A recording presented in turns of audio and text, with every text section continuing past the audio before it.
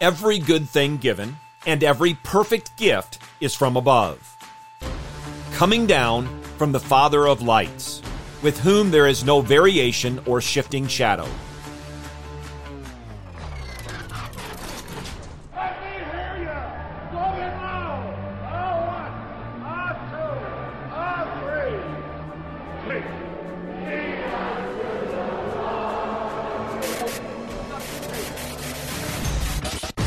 Welcome to In the Bullpen, Up and Ready, a ministry of developing contenders. The call has come. You need to get up and ready now. And look who's coming up. High fly ball into right field. She is gone. Our Heavenly Father is eager to give to His children. Every good gift we have is from Him, and all His gifts are perfect. They are just what we need, and they come with impeccable timing. In the beginning of the Sermon on the Mount, Christ Jesus declares many good gifts, the best gifts. He declares these gifts indicate those who have been blessed by the Lord.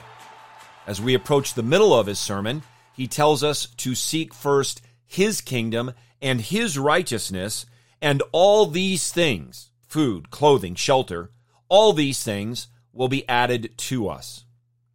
As we enter the final portion of His sermon, we read these words, revealed, inspired, inerrant, and infallible, in Matthew chapter 7, verses 7 through 11. Ask, and it will be given to you.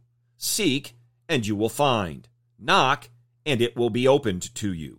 For everyone who asks receives, and he who seeks finds, and to him who knocks it will be opened. Or what man is there among you who, when his son asks for a loaf, will give him a stone?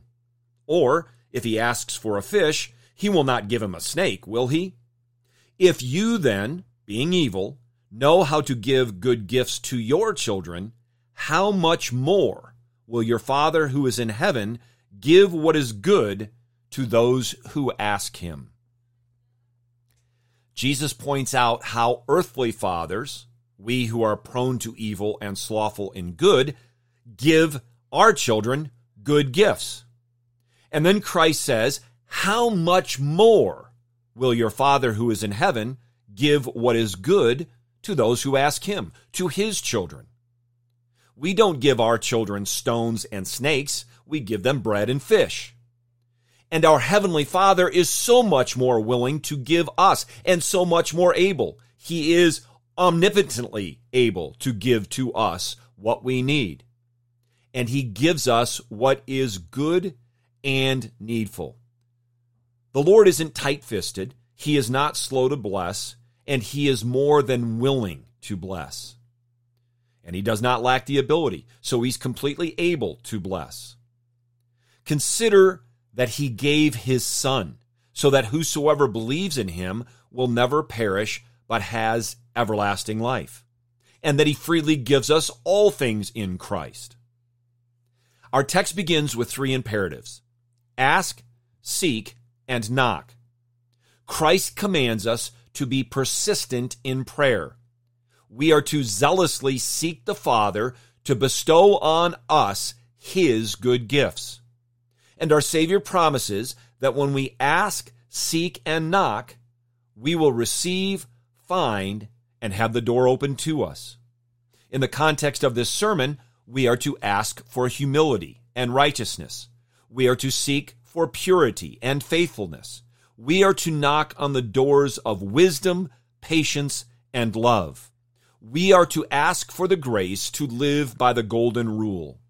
And in all of this, we are to be diligent in prayer for God the Holy Spirit to work in us, to produce His fruit in us.